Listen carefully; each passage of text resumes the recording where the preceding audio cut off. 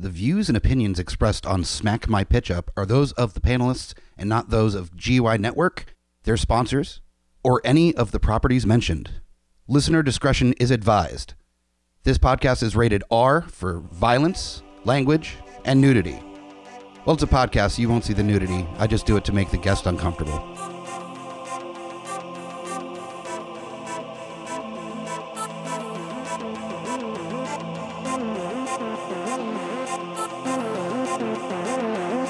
In a world gone mad with unnecessary reboots, remakes, and sequels, only one podcast has the guts to make it even worse.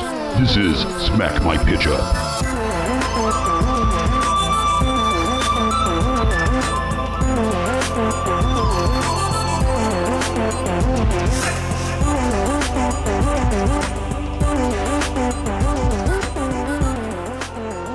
Hello, geeks, and welcome to another fantastic episode of Smack My Pitch Up. I hope you appreciated the last episode that we did, which was on Inner Space, an 80s classic comedy sci-fi film by Joe Dante. Absolute blast. This week, we are getting into the 90s, the mid-90s, actually, with a absolute cult classic sci-fi movie. Really, anything that this director has done becomes a cult classic. Yeah, I think he kind of specializes, and that's what he's aiming for, is the cult movie freaking niche. Absolutely. And this is one of those films that it reached a bigger audience than some of his other films because it is a little bit more approachable commercially, but it's still got that classic weirdness to it. Oh, yeah, absolutely. What we're talking about is 12 Monkeys, the Terry Gilliam film from 95 or 96? 96. It was 96. Yeah. Okay. And we know that this was based on a French short film, and then it was then later done into a TV series on Sci-Fi Network. We are talking specifically about the movie 12 Monkeys by Terry Gilliam, the one that is the most appreciated out of all of the versions of this. Absolutely. So that's what we're going to be focusing on for our reboot, remake, reimagining. For those unfamiliar with how we do things around here on Smack My Pitch Up, we basically come up with our own ideas on what we would do for a reboot, remake, sequel, sidequel, reimagining, mashup, adaptation of a different property each episode. So tonight it's 12 Monkeys.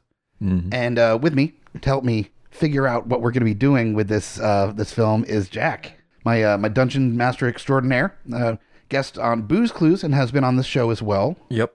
You were on what was the... last time was Last Starfighter. Last Starfighter, which Yeah. you did see they announced that they are making a sequel to The Last Starfighter. You know, they've been announcing that one since the 90s, and I'll believe it when I see a trailer. Apparently, it was announced during San Diego Comic-Con, which means it doesn't mean yes for sure. I mean, but it it's means a much better chance now. Yeah, for sure. Yeah. So we went with the 80s last time. We're going with the 90s this time. Right. This movie holds a special place in my heart personally because this is the movie I watched when I first got drunk. Oh, that's a mind bender. Yeah, right. Clearly, I saw this movie super late because I was definitely 21. I definitely wasn't under 21. Absolutely. Yeah, I was a week after my 21st birthday is when... See, I always feel like the weirdo because I'm the only one in our group who actually did start drinking much after it was legal. Oh, okay. Yeah. I was 23 when I had my first drink. Oh, so, wow. Yeah. Okay, nothing wrong with that at all. Yeah. I had to experience the mind bender freaking films sober. So, like this, Event Horizon, Ninth Gate. Okay. I saw all these movies like around the same year in my life. Hanging out with my cinephile friends watching the cult classic movies that you get into when you're a teenager and becoming a lover of film. Right. We were watching, Slacker and the Kevin Smith movies. Of course. Then all the classic sci-fi stuff, which included this. Well, this was not classic at the time. This was brand new in the 90s. I think Kevin Smith was that director that you get introduced to is like, if you're a creative person and you hope to one day actually make it, this is your goal. Yeah. This is your idol. It made you realize that you could do this stuff yourself. Yeah. And while being an absolute fucking nerd while doing it. Absolute nerd. Yeah. So, and that's what this show is all about, is actually just nerding out on actors and directors and film in general. The way this works, we both come up with ideas for both a take that we think might actually work and a take that's just a fun version of it, whether it be just funny or just a weird choice for a direction on a remake or reboot or something for the film or TV show at hand. And we just take turns talking about directors and the characters and what we would do with the storyline to either modernize it or just kind of change the plot a little bit to give it its own life outside of just being a direct remake. We don't want to do the Brian De Palma Psycho treatment of shot for shot. That's an interesting like film school kind of like project, but I don't think that actually works as an actual outing as a movie. The only time I could see it happening, and even then I'm not too stoked on it, is when it's a, say, foreign language film that's being adapted into an English language film or vice versa. But even then, a good example is there was a film called Funny Games. It was a horror film that was, I think, German. And it was redone shot for shot by the same director.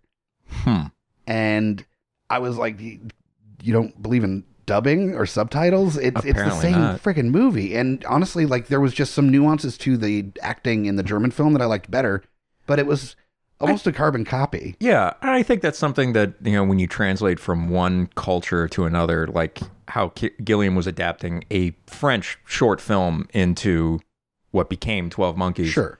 There's some like echoes of the French Impressionist stuff when you watch the actual movie, and you can tell, you know, that's where Gilliam was getting his ideas from. But I think when you change over cultures, you have to change at least parts of the structure, because film language in France, especially in the 1970s and 80s, is very different than American film language, especially in the 90s and 2000s, when they're really trying to break the mold and rechange what it meant to be cinema in America.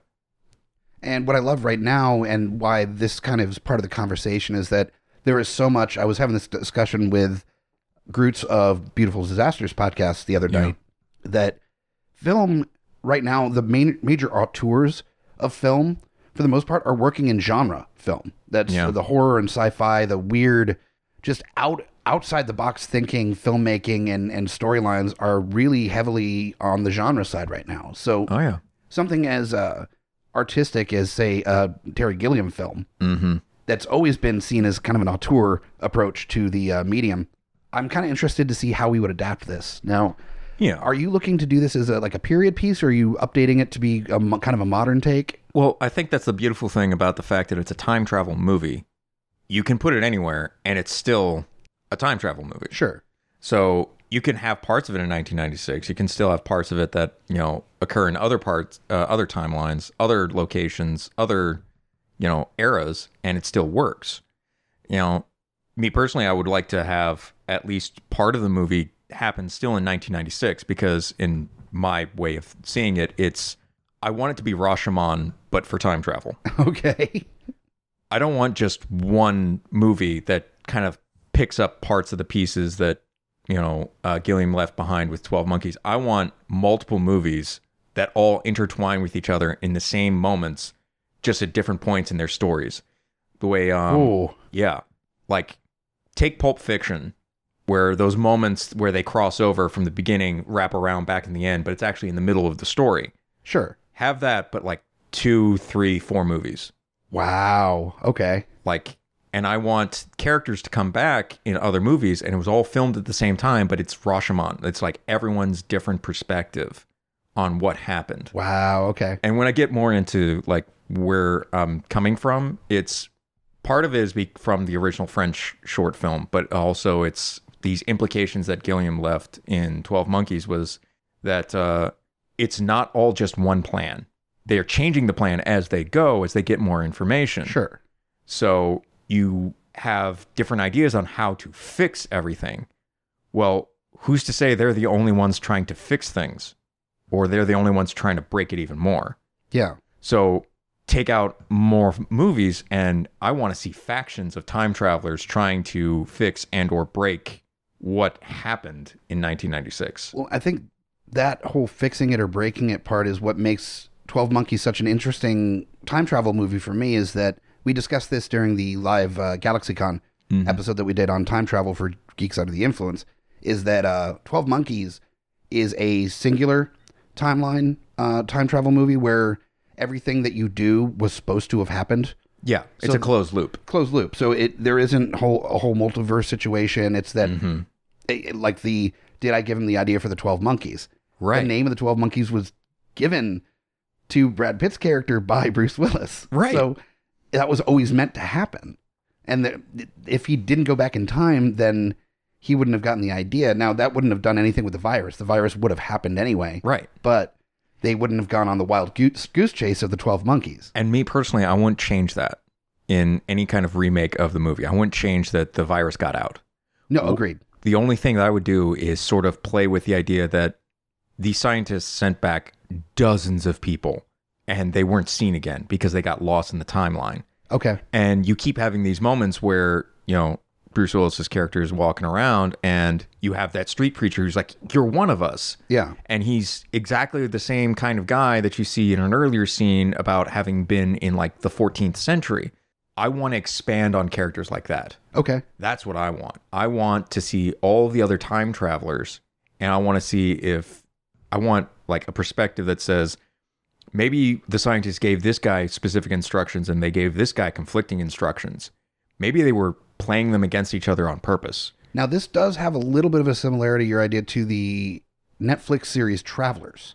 I haven't seen it. It is fantastic. Now, it's different enough. It's not like a direct carryover, but basically there are people that are sent from the future to the past with specific instructions on their one job they have to do. And there are different teams, basically, that are doing their one thing. Yeah. And they're not told why. They're not told what to expect as a reaction to it, how it's changing the future, but everybody has the little cog in the wheel to make things work. And the plans change as things are successful or they don't change the future the way it was supposed to. Yeah. So it's kind of in that whole, lots of different people having little minor tasks that they have to complete. And I think it would be interesting because you can still have that one complete arc and you can still have the Terry Gilliam mind-bending experience of, is this real? Am I going crazy? Sure. Have I been crazy this entire time? And have like a completely different story happen on the side that's still in that same genre, but they have a completely different story to go through. Sure. And the idea that they have different goals in mind kind of plays with that. And, you know, I like the idea of an expansive universe, something that feels lived in, something that feels like it could go in any direction at any time. Sure. And Gilliam really set that up with 12 Monkeys as being like, anyone could be here. Any of the people around the characters at any point in the entire movie could have been another traveler. Sure. What I think I'm going to be trying to do more with mine, instead of like the teams, and I really want to, like you had mentioned before, the whole, is this happening in my head? Mm-hmm. I really want to play that up a little bit more, as much as Gilliam did a fantastic job of you kind of second guessing almost at different points in the film. I really want to play up the idea that you're never really sure, for sure. Mm-hmm. Kind of that Inception kind of approach to it, where even at the end, you're not entirely sure whether this was all part of his psychotic break or not. Yeah. And part of the way to do that, I think, just a little plot device change, is that time travel itself murkies the memory. So it's kind of a combination of having like little glimpses of his own personal memory from his childhood and growing up, and then his memory from the future, and then it just getting kind of conflicting with his current experiences in that environment. Just time travel itself makes the memory work differently in this almost backwards kind of way. And I think the editing was really done perfectly for this, that Gilliam like introduces the memory as the first scene. Sure. And then he carries it through, and you progressively get a little bit more and more and more of the memory. And as you find out who's in the memories is when Bruce Willis's character is starting to realize, oh, I've met that person, but later, and I didn't realize it was that person. Yep. But if you're watching it, it's like, well, yeah, you think it's that person now. If you're having the same dream over and over and over again, the people just become whoever you want them to be in that moment. And he left a lot of echoes in there that gave you enough doubt about whether or not the character actually was crazy. Sure. Or he actually was from the future. I love it. I love the ambiguity. I don't want all the answers. I want the ambiguity because that's important to telling the story. And I think just kind of amping up that is he crazy or is he from the future? I am presupposing that like it could be both. Yeah. That it's set up in the original that time travel is wears on your mind. And that's a constant theme throughout the film. So to suggest that he is going a little bit nuts, he is coming off his gourd a little bit, but that doesn't prevent the fact that he might still be telling the truth, you know? Right. And I think it's worth noting that one of the reasons why this movie seems so complete and whole and like just well done and perfect, is it's one of the first times that that Gilliam was allowed to have complete editorial control. He had director's cut on release. Excellent. This was one of those this was the first movie that he actually had where he had no studio interference. Even Brazil had a lot of studio interference, and it actually made him wary to work with these guys again to make this movie, because he didn't want his vision to get obscured. The hopeful ending at the end of Brazil kind of thing, yeah. Right. Where he was later able to change it. Yeah. You get director cuts and you get like re-releases and all that to, kind of put the things back together, like the way Blade Runner wasn't a good movie until you get like 30 cuts down the line. The original release of 12 Monkeys was exactly what Vince Gilliam wanted out of it. And I think that's one of the... Terry Gilliam. Sorry, Terry Gilliam. Vince Gilligan and Terry Sorry, Gilliam. I'm drinking. No, fair enough. I think that's one of the reasons why this movie struck so well, and I think it's why it's so beloved, is because it is exactly a one artist vision without interference. And that's very rare in film because it's very much a collaborative art form. You're getting a lot more now with, say, like Netflix original series and stuff, because that's kind of replaced the middle ground movie, the $30 million, $40 million film. You don't really see a lot of those anymore. You get the super indie budget ones. Yeah. Or you get the $100 million plus movies. So those are kind of fallen their way into television and streaming services especially. That's a whole bigger discussion about the media landscape that we are in these days. Now, with 12 Monkeys, there is one thing that I kind of, with the pushing the crazy a little bit more of the character, I did want to kind of approach, instead of him faking that he's not going crazy or that he's still believing that he's in the future, that's his permanent place, more so that he is having doubts, but he's made so much leeway with the 12 Monkeys, with the psychiatrist, with major important people, that he has an in to discover things about the situation that other people would have to start at square one with. So even against their better judgment, as he is wearing away and he is acting crazier, that they kind of have to keep going with this dude because he has... It's like he's got one more, good trip in him. Exactly. Kind of where they're preparing for him to just lose it completely, go brain dead. It's that moment when you're looking at your car and you realize, I really need to change all of my tires, but I've got a road trip this weekend and only $200 in my pocket. I'll risk it. It'll be fine. It'll be fine. That's with Bruce Willis's head. That is, or the character of James Cole. Right. Yeah. So I like that we were both kind of giving proper respect to the original. Yeah. But just kind of like changing slight things about the overall story. Now, with how we do this normally is the director that we normally choose kind of informs the direction, the tone of the film or the version that we want to do. So I want to go down the serious ones first. Okay. Do our serious, and then we can just kind of jump through all our funny before we get into the mashups and everything else. So who do you have for your serious director? I wanted to really lean into the whole mind bender aspect. You're not quite sure what's up and what's down with it. And I think a director who could really pull that off would be Jim Jarmusch. Ooh, nice. Okay. Yeah. I think he encapsulates just enough weird and just enough psychedelic to really pull off, is this exactly what's happening or is this just what the guy thinks is happening? Sure. And with the way he works with the camera and the way he edits dialogue, I think it would be just choppy and energetic enough to where you start to doubt what is actually going on. And that was a major mark that I wanted to hit with mine as well, is that you're always kind of second guessing the situation, whether it's real or not. That really leans heavily on kind of the spirit of the original. And yeah, Jim Jarmusch, not only is he a great writer of dialogue, but his quirk on his films are so individual to him, but I think could work with this material. Like the man makes Shakespeare look like an acid trip. That takes some talent. That takes some serious amount of talent. Yeah, right. For mine, I wanted to go with a director that could definitely be a mind bender on his own, and somebody that really takes the auteur approach to filmmaking, but maybe on a slightly more serious tone than Gilliam always had kind of a wink to the audience with his filmmaking as well. He knew that he was being campy at parts and kind of leaned on it a little bit, which I deeply appreciate. I've never had complaints about that at all. Yeah. This director definitely approaches it in a more serious tone, but the thing is, the films are usually so good that he pulls it off. Yeah. that it doesn't come off as pretentious. Fine line. Usually doesn't come off as pretentious for the most part. I decided to go with Darren Aronofsky.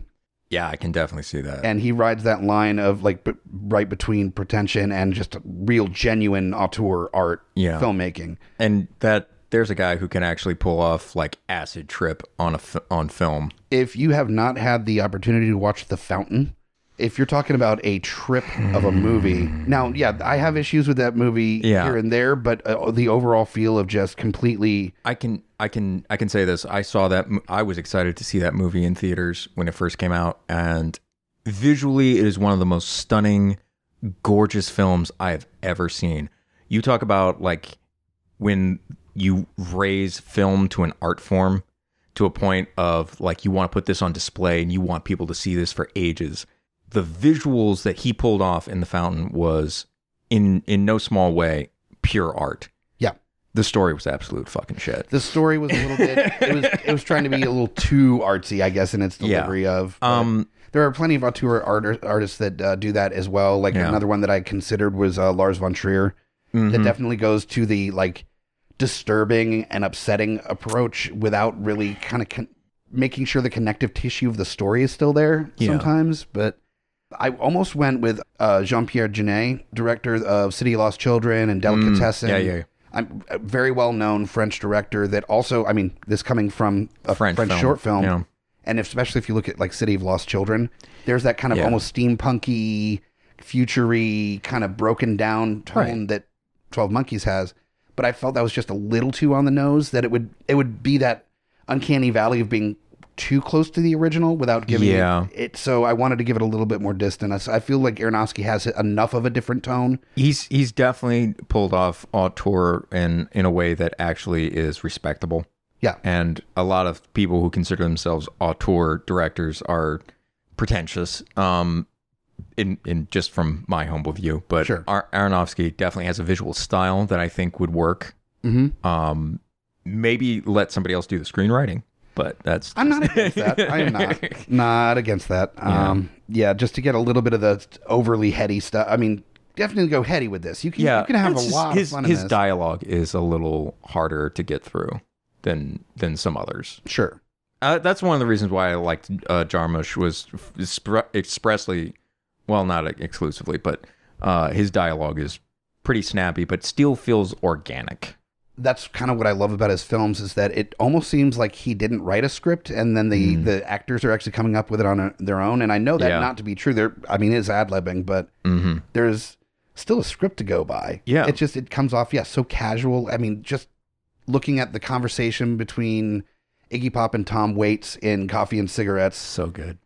Is so brilliantly awkward. The pauses are brilliant. The conversations come off as this like they genuinely have respect for each other, but there is this almost kind of like competitive undertone in their conversation that is so present but without being expressed really. It's just it's beautiful. Absolutely stunning.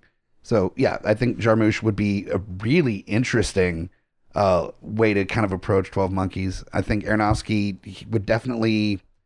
I'm just really interested to see what that would look like. And the thing that I would give Aronofsky more credit for is the fact that he has played in the realm of science fiction a lot more than Jarmusch has. Jarmusch has generally been very contemporary. Yep. He's done a couple of period pieces, but not many. But Aronofsky's not afraid to go and do weird sci-fi. Sure. And 12 Monkeys definitely falls in the realm of weird sci-fi. For sure. Now for the actors... I decided I was really trying to think of an actor that could come off as the strong, almost borderline brute at certain points, but definitely has the ability to show vulnerability and kind of come off as a little bit manic or like scatterbrained at times. And an actor that has absolutely shown himself to be able to do that comes from the Marvel Cinematic Universe. Oh, God. Now, not one of the biggest names of the cinematic universe, but I decided that Sebastian Stan, with his use of the Winter Soldier, of playing a character whose brain's a little bit broken, and also he has a strong presence. No, he's fantastic. I love watching him. He's got a definite way of playing strength, and he can just turn into a child if he needs to. Sure. He's got great range. And that's for James Cole, the main character, Bruce Willis's character. That's what I was thinking of for that.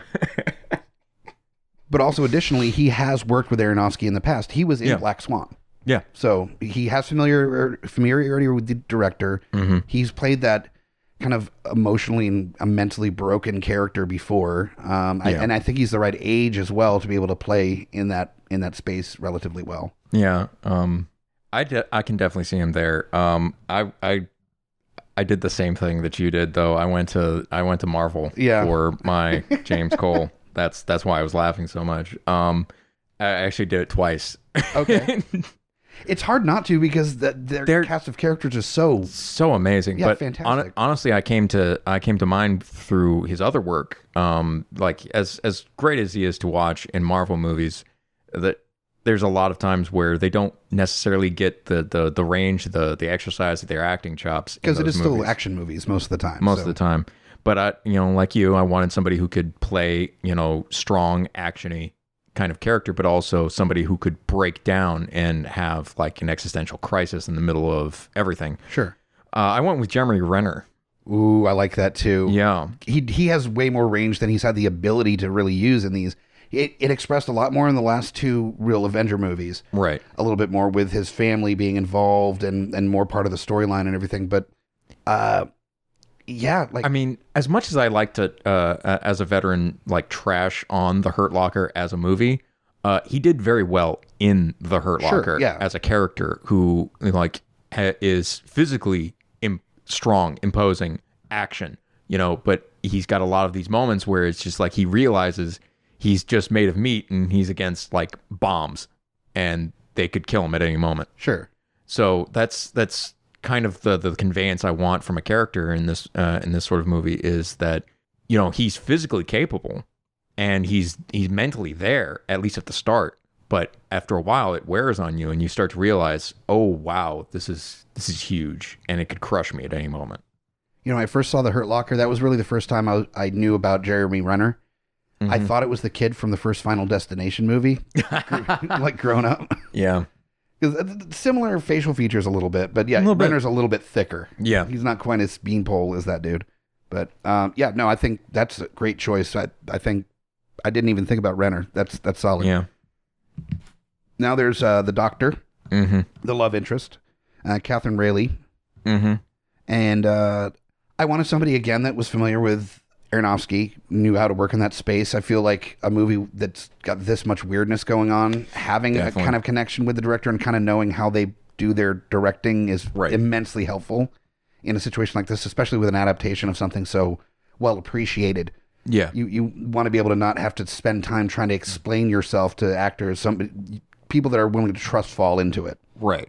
And an actress that I've got no apologies for having a huge crush on, along with like the majority of film likers also, or just girl likers really, in general.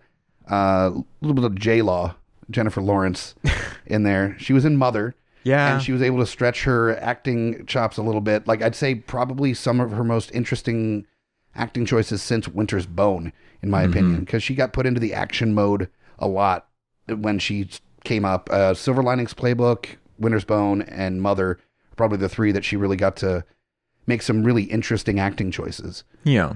I think she's been given some great opportunities as far as like displaying range. Sure. Because it was very easy to fall into that rut or, typecasting of playing, Katniss Everdeen forever. Yeah.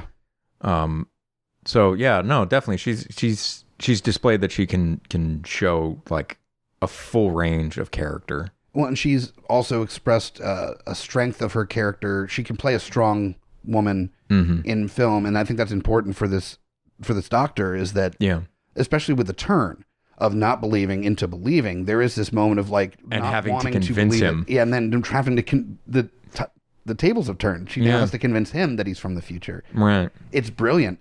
I love that turn, and you need somebody that's really able to be forceful with that conversation. Yeah. So, and as much as I enjoyed Madeline Stowe in the original, I felt like there was a lot of moments where she felt too young for it. Okay. And I kind of went the other direction. Okay. I wanted somebody who was visibly older. Okay. Somebody who was definitely older than even the future Cole. Okay. But still somebody who could feel like warm and like endearing, but somebody who's willing to accept the strange and unusual. So I went with myself am strange and unusual. Yeah, no, I didn't go quite that far with it. But that would have been brilliant too. That would have been actually. I didn't even think about that. Yeah, she would have been great. Yeah, she would have been great. I went with Gillian Anderson. Okay, she could definitely play the like super intelligent, powerful doctor person because well, she did. Yeah. She's done it multiple times. She did it in X-Files and she did it again in Hannibal. Yeah. Yeah. And she's shown fantastic range. I'm catching up on American Gods. Dear Lord, she is a chameleon in that. She absolutely is. The amount of fun she must have had playing that role in American Gods. Oh, if you follow her on Tumblr, you can see exactly how much fun she had. She is definitely a Tumblr person. Oh, like, yeah. If you've ever like really experienced somebody who's like, Tumblr must be your primary social media outlet. That's Gillian Anderson. Okay, good to know. I'm gonna have to take a look at that. Gillian Anderson, that's solid. Yeah. But also, I have a huge crush on her. So, oh darn, who doesn't? Anybody that's around our age that grew up watching X-Files in the 90s. And if they haven't by now, I'm going to sit them in front of the TV and make them watch American Gods. They'll have a crush on her in this generation too. Yeah, absolutely. And she's still just stunning. Yeah, I mean, absolutely. There's some women that just they look almost better as they age. There's also from Spider-Man. Marissa Tomei. Babe is from total every babe. day. Yes, every absolutely. day till the day I die. Always been a babe. I think she's more babely than she was when she was younger now. So, cheers on Absolutely. that. I want to thank everybody that nominated us for the 2019 Richmond Best of for Best Local Podcast by the Times-Dispatch and Richmond.com. This is the second year in a row we've been nominated and the second year in a row that they've actually done this category. Voting has just opened and will be open until the 21st of July, so definitely go to Times-Dispatch or Richmond.com, or just go to our homepage at GUIPodcast.com for a link to the categories for Richmond's Best of 2019, and make sure to vote for Geeks Under the Influence. You can vote once a day, and we appreciate it. Do you enjoy stories about drunk men on tractors T-boning a police car? Or someone jumping a gorge in a Nissan Versa? Or literally any story that comes out of Florida? Then you're going to love Booze Clues, the latest podcast on the Geeks Under the Influence Network. We do this show live every month in the Dark Room in Richmond, Virginia. It is a cavalcade of comedians, podcasters, performers in an investigation or riff on drunken crimes and debaucherous activity around the world. Doors are at 7, show starts at 8. It's 21 up and free. Again, that's at the Dark Room, 2818 West Broad Street in the upstairs suite. For more information, go to GUIPodcast.com. Speaking of, you were nice enough to bring us some beverages to taste on. Oh yeah. What are you sipping here? Okay, so I went over to my local hipster shop and I decided to pick up some hipster. I think they call it shoppy. Yeah, whatever. Yeah. And these are both Prairie Artisan Ales, and the one I'm drinking on is called Bomb. They made in companionship with Starship Earth Coffee Company. Imperial Stout, aged on coffee, cacao, cacao nibs. I'm never not going to call it cacao. Yeah, after that video. Yeah. Vanilla beans and chili peppers as 13% ABV. Mine is also 13%, Jesus, called Bible Belt. Yep. And it's an Imperial Stout aged on coffee, vanilla, chilies, and cacao nibs. And it's in collaboration with Evil Twin Brewing. And these are... Well, I'm glad I have air conditioning because this is not sitting on my patio in this 100-degree weather we have today and sipping on these. These are heavy. Yeah. They're very tasty. I'm very much enjoying it, but I'm just really glad that I've been in AC for a little while before popping these.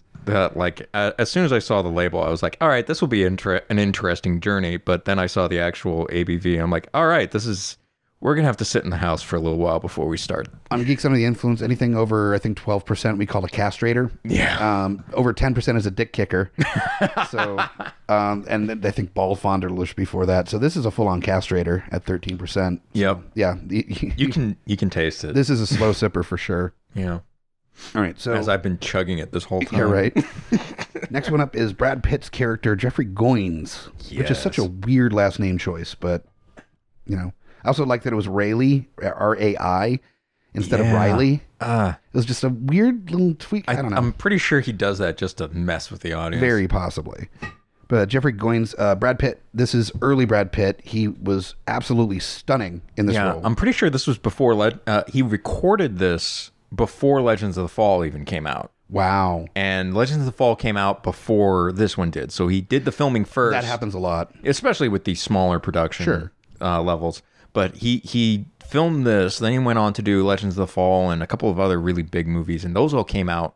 Well, this was around the same time as Seven as well. Like Seven was, I think, a couple years later. No, Seven was around the same time. Okay. Seven and Legends of the Fall both came out before this, but he filmed them after he had done the work for this one.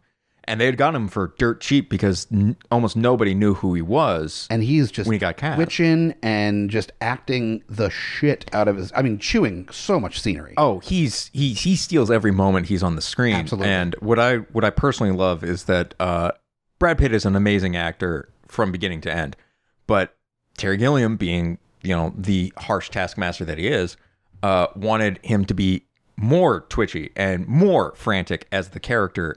So to be able to accomplish this, instead of just, giving him, better direction or like trying to coach him through certain moments, it's like, this is the vision I have for you. He just stole Brad Pitt's cigarettes every time he was on set. And yeah, that would do it. That would definitely do it. Yeah. If I was a cigarette fiend, would be like, okay, so I'm just going to act my face off so I can get my cigarettes back. And then also Nick fitting really hard, which definitely adds to the twitchy. Oh, yeah. Not having something to like keep your hands busy, so you're just... No, I think that very much well played into how the character acted. Although I think he felt a little more frantic in the first few scenes, but those are also the first few scenes where he's heavily medicated as a character. Sure. So, as he progresses forward and you see the character later on, 6 years later, and he's like a little more in charge of how fucked up he is in his head. Well, at that point, it feels pretty clear to me watching it that I always saw it almost as that he has learned to put on the mask.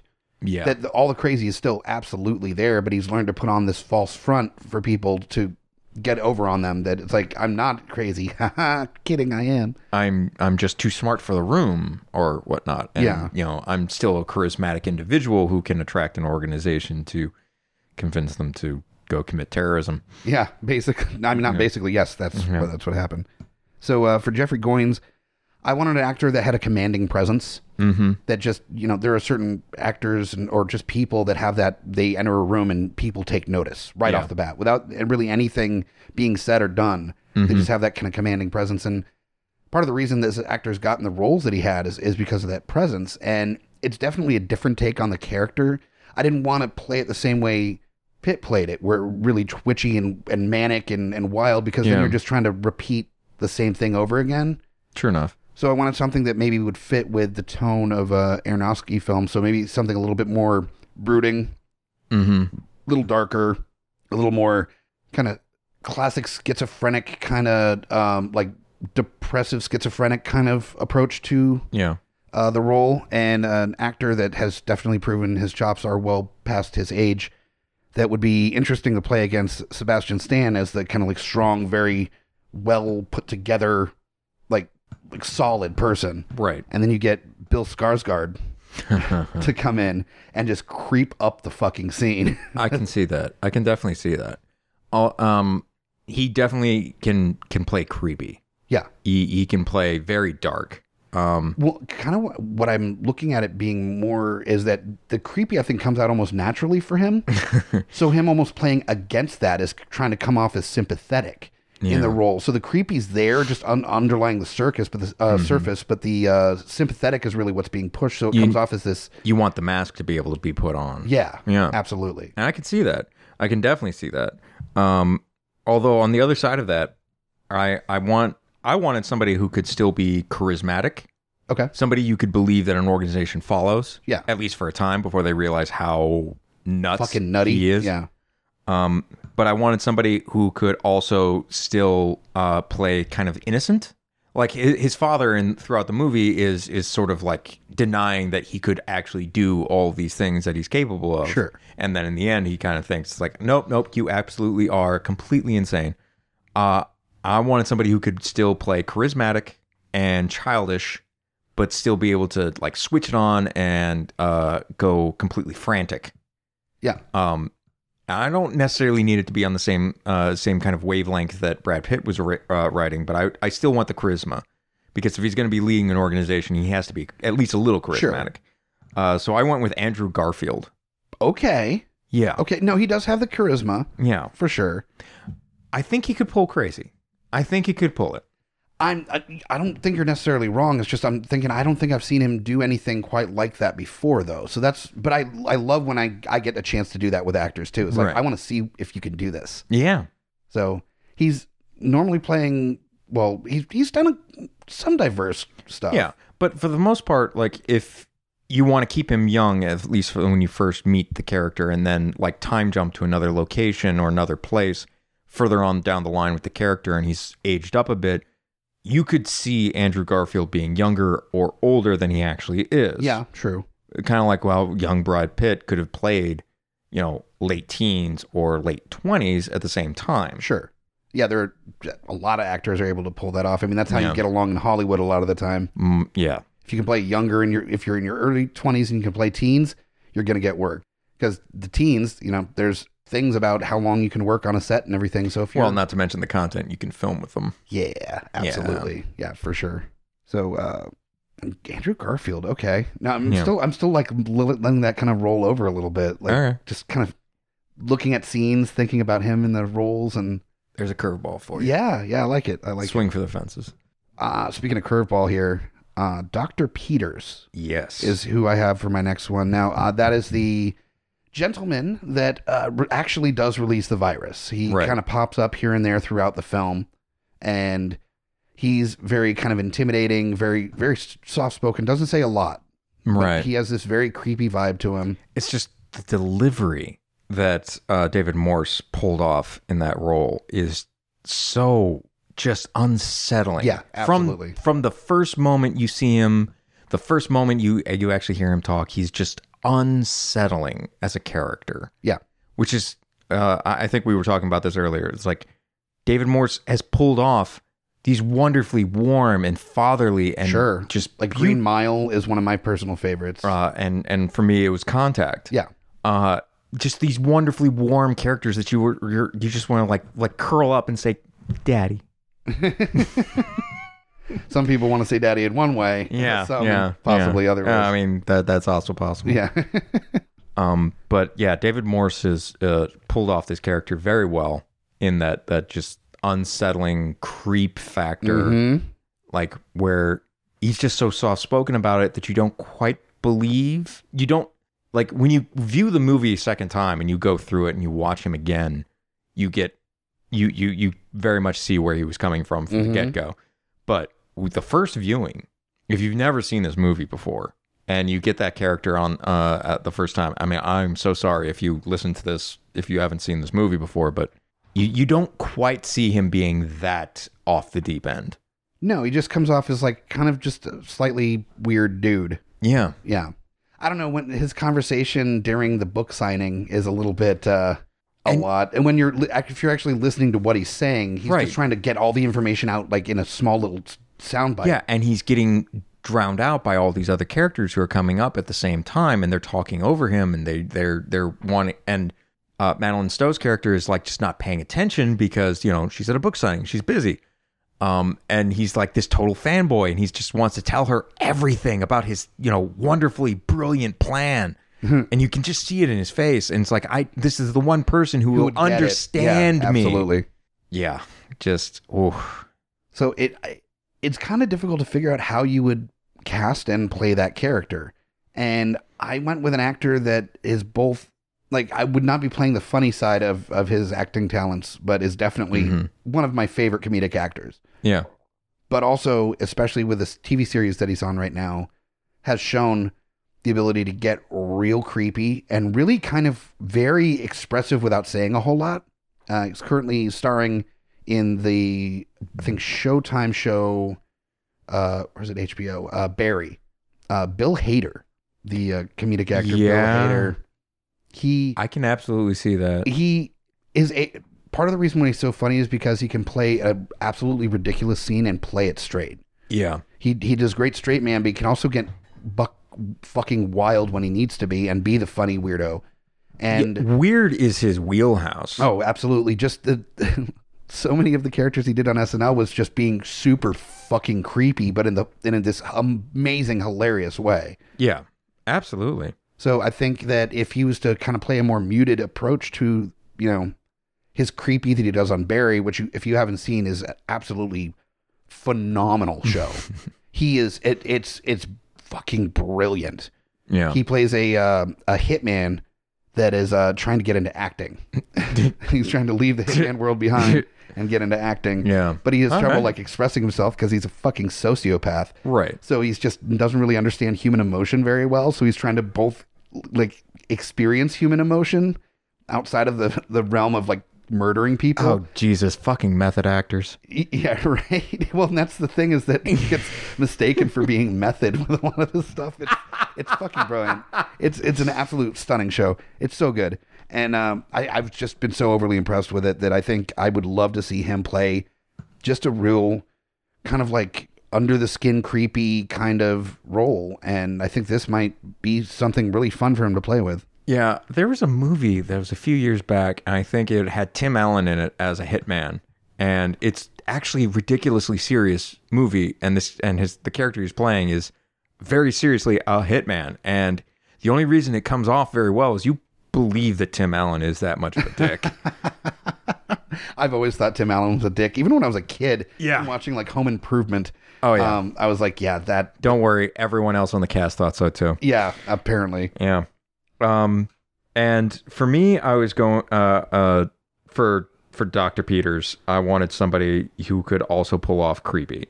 That's a key component to the character. Sure. But I also needed to believe that this guy was fully confident in what he believes. Sure. So I needed somebody who felt like a cult leader. Okay.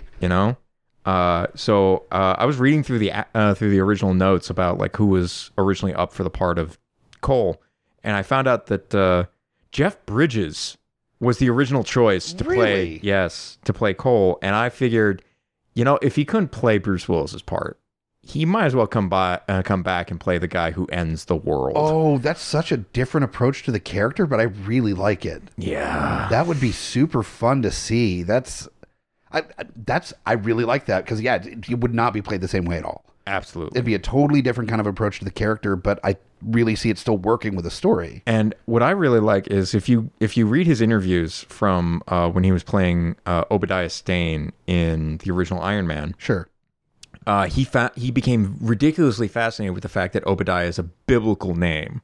And this character with the idea of ending the world with 7 golden vials filled with God's fury, I think could really play up his desire to play a biblical villain. Yeah, that's okay. I dig it. Yeah, I absolutely dig it. I really like that choice. My last one that I have is Jose, which is easy to kind of forget this character because it is a smaller character part. Right, but he's poignant. It's very important. It's his buddy in the next cell over to him at the beginning of the movie. Right. Then he runs into him in the war that he gets in World War I. World War I, in the French trenches. Yes, where he gets shot in the leg. Yeah, and he sees his buddy being carted off as a fellow time traveler. And then at the very end, where he gives Cole the gun. Yeah, that ends up being the reason why he's shot down, basically. And so I wanted for my series, I wanted a nuanced actor, somebody that could do a lot with a small part. Yeah. They're not very big scenes, but they are very important to the progression of the story.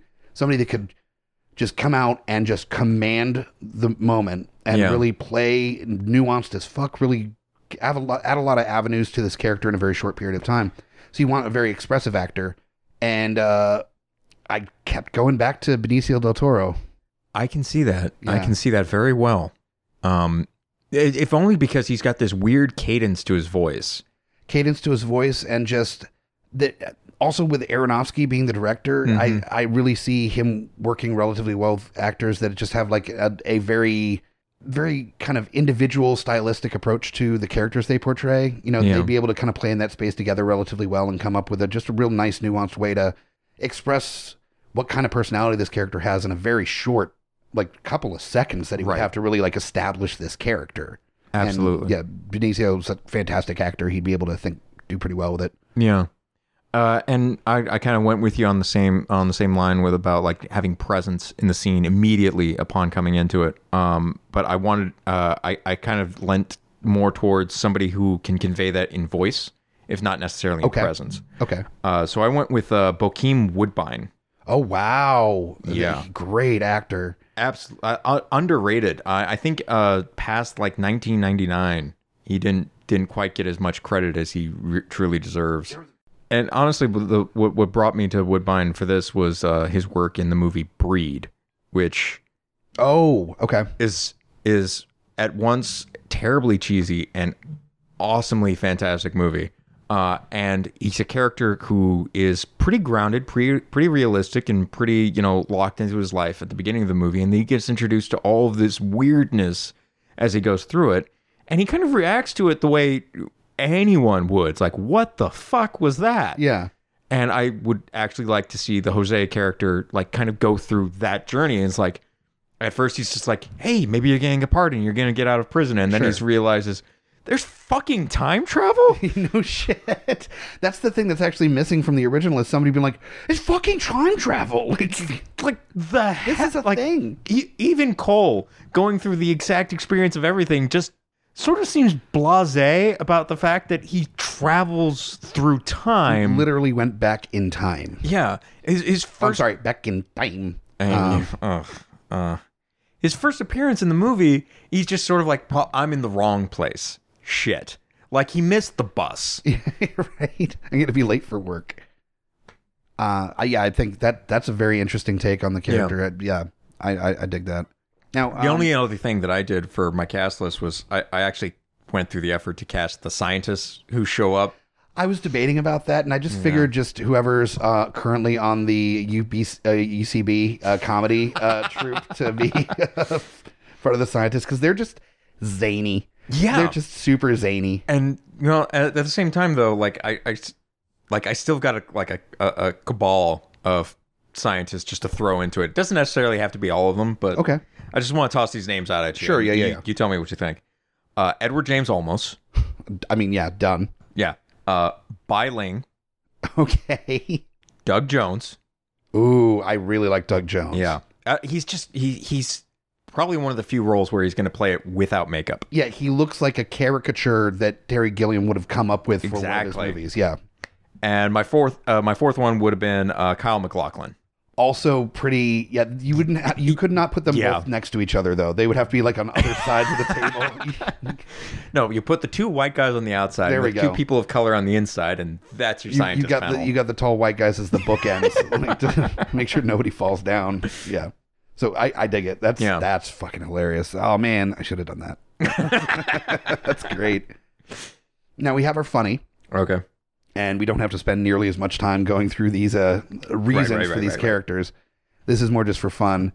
I decided to go fucking full on, fuck it. Like, it's an abomination. It's a possible hate mail, maybe death threats for doing this. And I'm saying ahead of time, I know. I know. It's something so beloved, both as a director and a film, 12 Monkeys by Terry Gilliam. And I decided to get it a total reimagining done by one Michael Bay. You're evil. Yeah, pure fucking evil. Yes. How dare you, sir? So I'm just going to run down my list and then we'll get yours here, because I'm dying. There's no reason to spend any real time on none at all. So Michael Bay, of course, we're going to go with a straight up action version of this. We're not going to get the nuance. I hate you. It's going to be a big fun splody kind of thing where you're loopering this movie. The basic because the looper had at least some nuance to it. Okay. Yeah. The one part of 12 Monkeys that kind of stays in but becomes a major plot point is that they are sending in there for reconnaissance because you can't change the past, and James Cole is convinced that he can. And so it's a constant struggle between the singular and the multiverse theory of time travel. And then, you do the Michael Bay thing where at the end he actually does change things because he's got to save the day. There's no I know. But it's really hard to change the past, but he ends up doing it. And somebody that has worked with Michael Bay before that I'd love to see him back. It's like one of the few.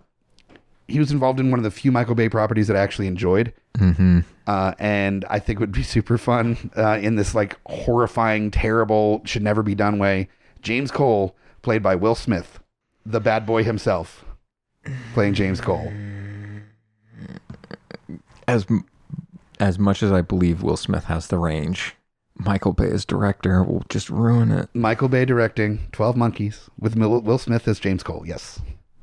You regret now being on this episode. I understand completely. This is the trailer you're doing. This version is the trailer yes, you're for doing. Sure. Absolutely. You understand that? I have to punish you for this. I have to own my terrible choices. I understand completely. All right. Continue. Catherine Rayleigh, the love interest and doctor, as somebody who also worked with Michael Bay on The Island, ScarJo, Miss Scarlett Johansson. Now, originally I thought maybe that would be kind of too mean to cast her to it, and then I saw her comments recently about I should be able to play whatever character I want. So I went, cool, well, you're going to be in a Michael Bay film then. Because I'm the that feels like an appropriate punishment. Yeah, I'm the puppet master here. Considering how he treated what's her face? Megan Fox. Yeah.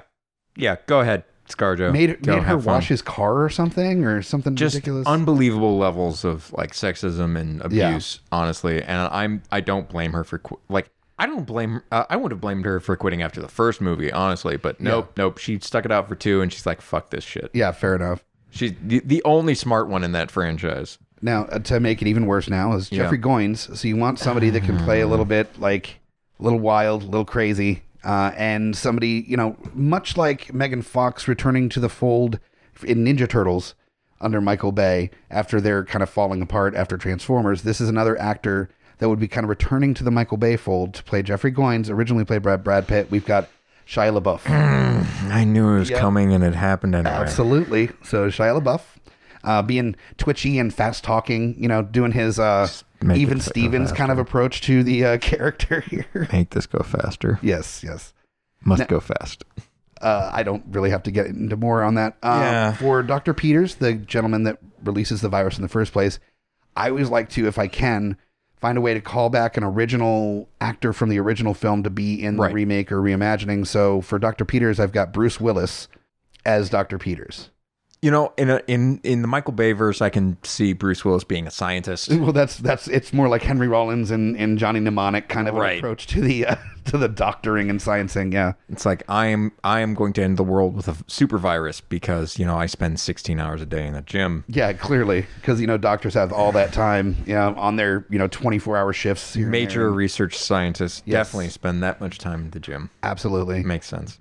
And for Jose, this one I do feel bad about because I deeply love this actor. He's not only a great comedic actor, but also has shown some real range on just straight up dramatic acting as well.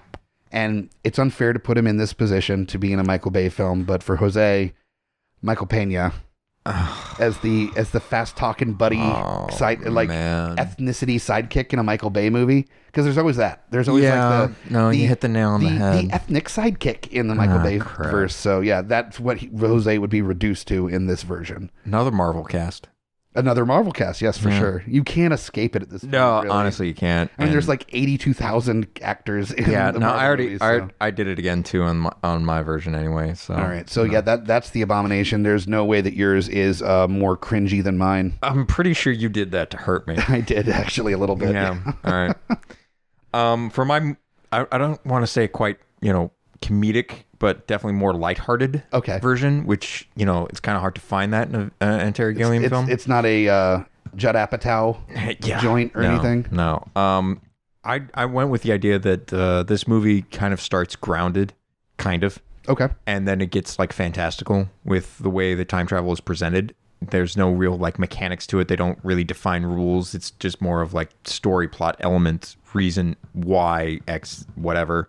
And I tend to appreciate the time travel movies and shows that don't try to over-explain how time travel works so much as just it does, and then get to the plot. Right. It's very Star Trek in that way, that it's just, this is the technology, it exists, this is how this is what we're using it for, carry on. Yeah. But I wanted to go with more of that, exploring the fantastical and the sort of trippy mind effects. So for my less serious, more lighthearted version, that's kind of like a fairy tale, but like with real world characters, I went with Guillermo del Toro. I dig it. Definitely more funny isn't no, funny's not right. Right. But definitely more lighthearted. It's definitely not the same genre of movie with him behind the helm. It's a different species of charm than Terry Gilliam has. Terry Gilliam has charm, but it's with a much more demented nature behind it. Right. Whereas Guillermo, there's definitely like, even in his dark films, there's this kind of almost like wistful, whimsical charm. Yeah. In a dark kind of tone. Right. And that's where I wanted to go with it. In my version with James Cole, I again tapped another Marvel actor for this. But I did it for both leads, so I'm more terrible than you for one moment. Okay. I went with Anthony Mackie. Okay. Yeah. I'm very excited to see where his career takes him. Yeah. Where he's going to have a little bit more wiggle room with the next couple years as they're getting the next phase of MCU happening. And then he's going to have no time at all because honestly, I am excited to see him, carry the shield and all that. Yeah. But it's his other projects that I find very interesting, like his work with Spike Lee and his other project. He did a version of a Philip K. Dick novel. I think it was called the Adjustment Bureau. There you go. Yeah, that's the one. No, yeah, he was really good in that. That was before he was like Anthony Mackie. He was established actor, but he wasn't nearly how he is now. Yeah, and I think that might be one of the things that a lot of these Marvel actors are going to get caught up into, is they're going to be associated too much with these roles as being action stars in comic book movies, that they're not going to get back to the reason they were cast in the first place, is because they have the range to play these characters throughout what's essentially different genre movies within the same series. I believe it's the first episode of the new season of Black Mirror that it's got Anthony Mackie in it, and it's very interesting conversation about sexuality that comes from that episode. Well, considering his work with Spike Lee, that's not surprising that he'd be willing to do that. And it's one of those that it's not even like about sexuality that we know it to be. It's Black Mirror, so they of course went wild with it. It's definitely like a thinker episode for sure. The dude's got acting chops. No, he's amazing. Yeah. So moving down my list, my version of Catherine in this version would be, I went my opposite direction. I went from going from experienced and very dedicated and somebody who looks like they've been in the practice a long time with Gillian Anderson. I went for somebody more on the lines of where Madeline Stowe was at the same time in her career. Okay. I went with somebody who could still convey experience, though. I went with Diane Kruger. Diane Kruger. Inglourious Bastard, she was Bridget von Hammersmark. Oh, right. Okay. Yeah, I was like, I knew the name so well. Oh, yeah. It's one of those names that's kind of hard to miss. I think she's definitely got the ability to convey that same amount of vulnerability and wistfulness to be able to accept that, strange shit is afoot. Yeah, at least finally accepting it, not just leaning on your, like, no, this can't possibly happen, so it's not. Right. All right, and moving down my list, so we've got Goins again, and this time I went more for a character who was much more charismatic and less about, like, being able to be manic. Somebody I believe who could, like, convince people to follow him, even, to their detriment. Evan Peters. Evan Peters, I do know that name. He played Quicksilver in Sony X-Men. Right. Yeah. Okay. Fox X-Men. Or Fox X-Men. Yeah.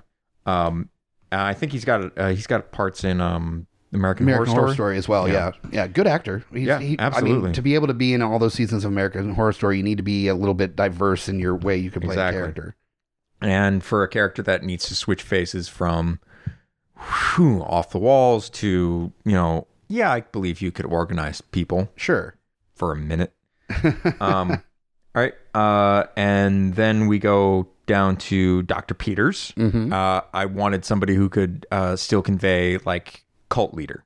So I went back to Independence Day and I found myself Brent Spiner. Brent Spiner, nice. Okay. Wow. Yeah. I like Brent Spiner. So, he I think after Star Trek, that guy really got screwed as far as, like, available roles. He played in one season of a sci-fi series that he also starred Peter Dinklage called Threshold. Yep. And I deeply enjoyed that show. Right. It was a fantastic show, and it just made it one season. It was a little bit kind of a weird approach to an alien invasion story. Yeah. So it just didn't really connect with the right number of people, but yeah, he was great in it. Yeah. He's a fantastic actor, and he just honestly doesn't get enough work. Yeah. And I want to give him every role that I can. Your Trekkie is showing. Very obviously. Give all my friends work. Yes. I mean, Patrick Stewart gets to work. Come on. That's true. All right. Going down my list, we come to the Jose character, and in this version, I wanted to switch it up a bit and do somebody who, can still do silly, but can also do kind of like I can believe he would turn on me, even if he does pretend to be my friend. Sure. Patrick Wilson. Oh, wow. Yeah, absolutely. Patrick Wilson. Yeah, there's something, even when he's not playing a sinister role. I think the nicest version of a character that he has ever played was in Phantom of the Opera.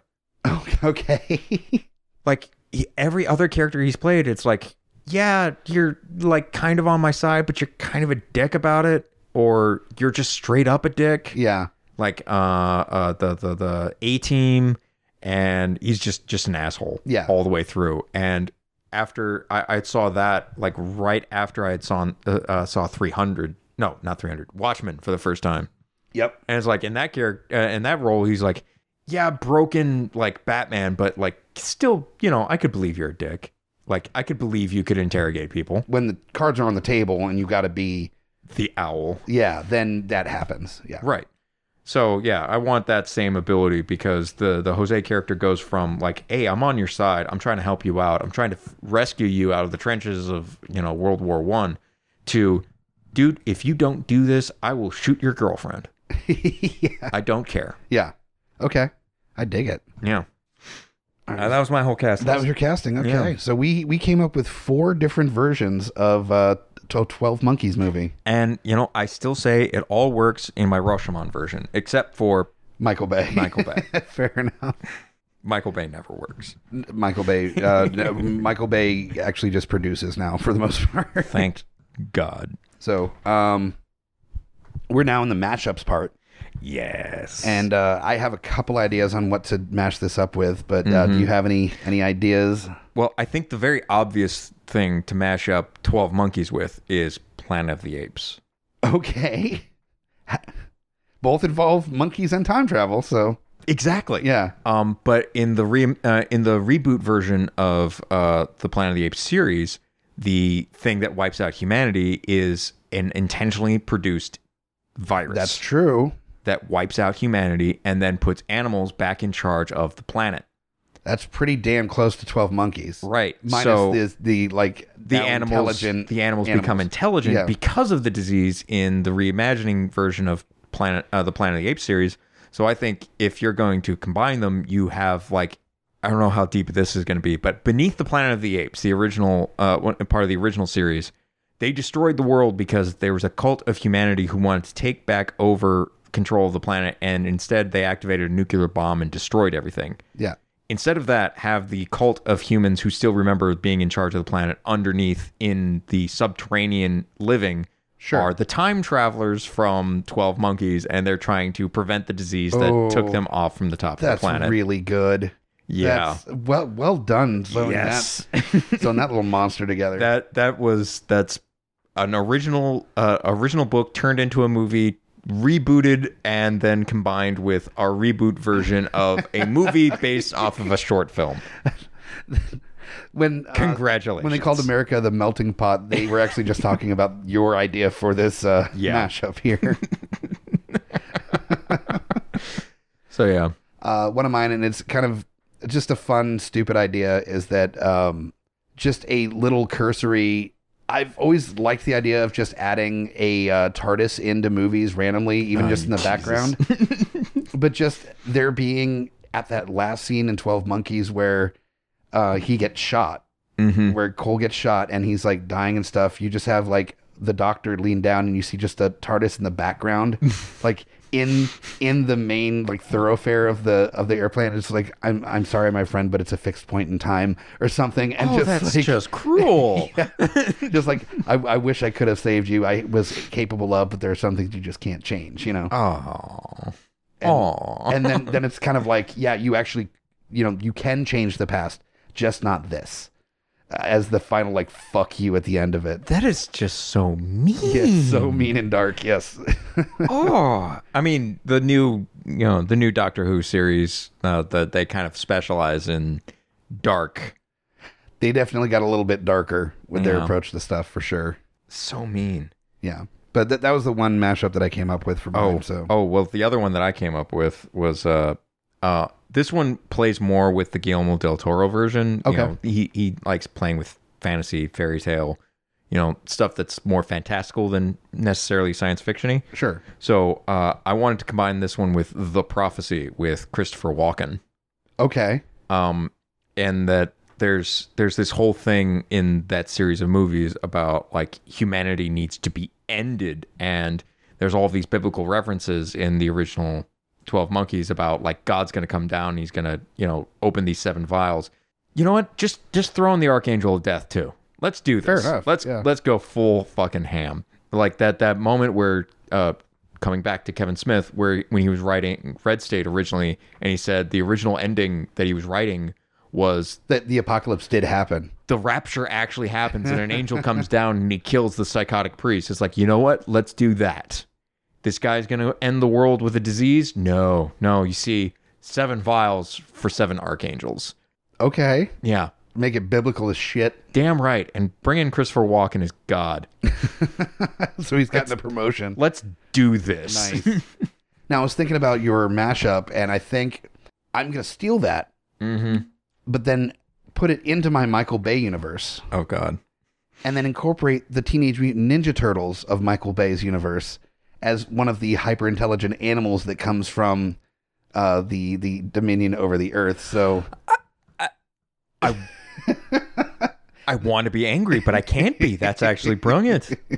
That's a good reason. They end up becoming like the muscle. The apes are just like, nah, you take care of it, turtles. Now, here's the question. In that version, do the turtles decide that they want to do the right thing and save 5 billion lives, or are they fighting against Cole? Well, that would be kind of the fun part, is that now you have all these like super intelligent apes fighting like humanity and Ninja Turtles. I'm down. I mean, it's stupid spectacle. That's like Mega Shark versus Octopus you're or pretty whatever. Close to, yeah. So, Michael Bay, if you want to send those checks this way for the idea, we deeply appreciate it. Mutant turtles versus super apes in an effort to stop the apocalypse, which wipes out humanity with a disease. Done. Yeah. Yeah. Wow. I would see that movie. I'd actually pay to see that. Yeah. So that's how we make a Michael Bay movie work. You just go so big that it's just utterly ridiculous. Speaking of ridiculous, it works for Fast and the Furious. It does. It in fact does. But speaking of ridiculous, we are at the end of the episode, which means it's time for trailers. Oh, my favorite part. I know. I'm super excited about this. So let me get the music queued up.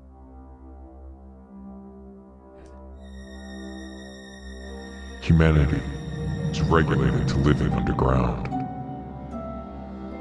We have lost control. We live like worms. One man is given a chance to find answers, to find the truth. But can he do it before he loses his mind? This summer, Jeremy Renner, Gillian Anderson, Andrew Garfield, with Jeff Bridges and Bokeem Woodbine, Jim Jarmusch's 11, 12, 13, 12 Monkeys. I like you put a little bit of that Terry Gilliam with the holy hand grenade in there of like overcounting and then going back. Well, I was thinking of like the actual poster, right? Like, because it's supposed to be like something that happens at the same time, but it could have happened before, but it could have happened after the original Bruce Willis story. So it's like the graphic of like 11 scratched out, 12 scratched out, 13 scratched out, 12 written in big numbers. Monkeys. All right. I apologize for what's about to happen. Okay. It's going to be bad. And yeah, I'm clearly going to have to do the Michael Bay version. Like, there's... Son of a bitch. Yeah, so...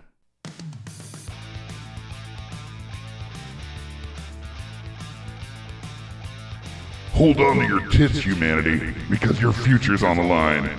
This summer, not only do explosions save the future, but so does James Cole, played by Will Smith, in Michael Bay's 12 Monkeys. One man is sent back to the past to figure out how to stop a virus, or even if he can stop a virus.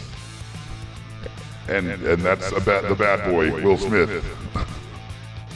His sweet sugar baby, his sweet love interest, his sex icon is Catherine Rayleigh, played by Scarlett Johansson, who can play any role she wants. And then Jeffrey Goins, a fellow from an insane asylum who starts the 12 Monkeys to start shit up, is from Even Stevens, Shia LaBeouf. This summer, watch Bruce Willis come back into the world of 12 Monkeys as evil apocalypse guy, Dr. Peters, and then except it's explosions instead of viruses. It's a virus that explodes, that will ruin the world. And the only friend that James Cole has is Jose, played by Michael Pena, that will describe the movie as it happened, as he was told by a friend how it happened at the end of the credits, at the end of the movie. This summer, 12 Monkeys Redux. Yeah, so that's pretty accurate, I think. I am in physical pain after that. So that's what it would look like for Michael Bay that's disturbingly hold on to your tits. Predictive. Yeah. That's the sad part, is I could honestly see that happening. Yeah, absolutely. Exactly that, like that. Another sad part is we are at the end of this episode of Smack My Pitch Up. I know, but we will be back next week with another fantastic episode. I want to thank my panelist Jack for coming on and helping me discover the possibilities that exist within a reboot or reimagining or remake of 12 Monkeys. I'm always here for you, buddy. Appreciate you. And I want to thank you guys for listening. I also want to thank everybody that has voted for the Geeks Under the Influence podcast as the best podcast in Richmond for 2019 by the Times-Dispatch and Richmond.com. There's a few more days to vote. The voting ends at, I believe, midnight on the 21st, which is Sunday. So you have all Sunday until midnight going into the 22nd to vote for the best podcast in Richmond. And so you have a couple days left to vote for us. You can vote every day and tell your friends. Share the link. It'll give you a link option when you vote. Share the link with your friends on your social media. Let them know that this is a podcast you care about and you want to see us, win. It's bragging rights. I mean, we don't get like money or anything. It's just bragging rights, but that's worth it. It helps exposure as well. Allows other people to get the chance to listen to great shows like this one. So vote. Join us on all of our special events in town. We've got a Booze Clues coming up on the 4th of August at the Dark Room in the Hofheimer building again. All that information. Promise to behave this time. You know what? The crowd's been getting bigger. Yep. And it's been getting wilder. So definitely come check it out. August 4th in the Dark Room. Doors at 7, show at 8. And all that information is at guipodcast.com. Remember to rate and review us on Apple Podcasts or anywhere you get your shows. And subscribe, share with your friends, tell the world about Smack My Pitch Up, and we'll see you here next time for another episode. I'm Mike the Hobbit, and you just got pitch smacked.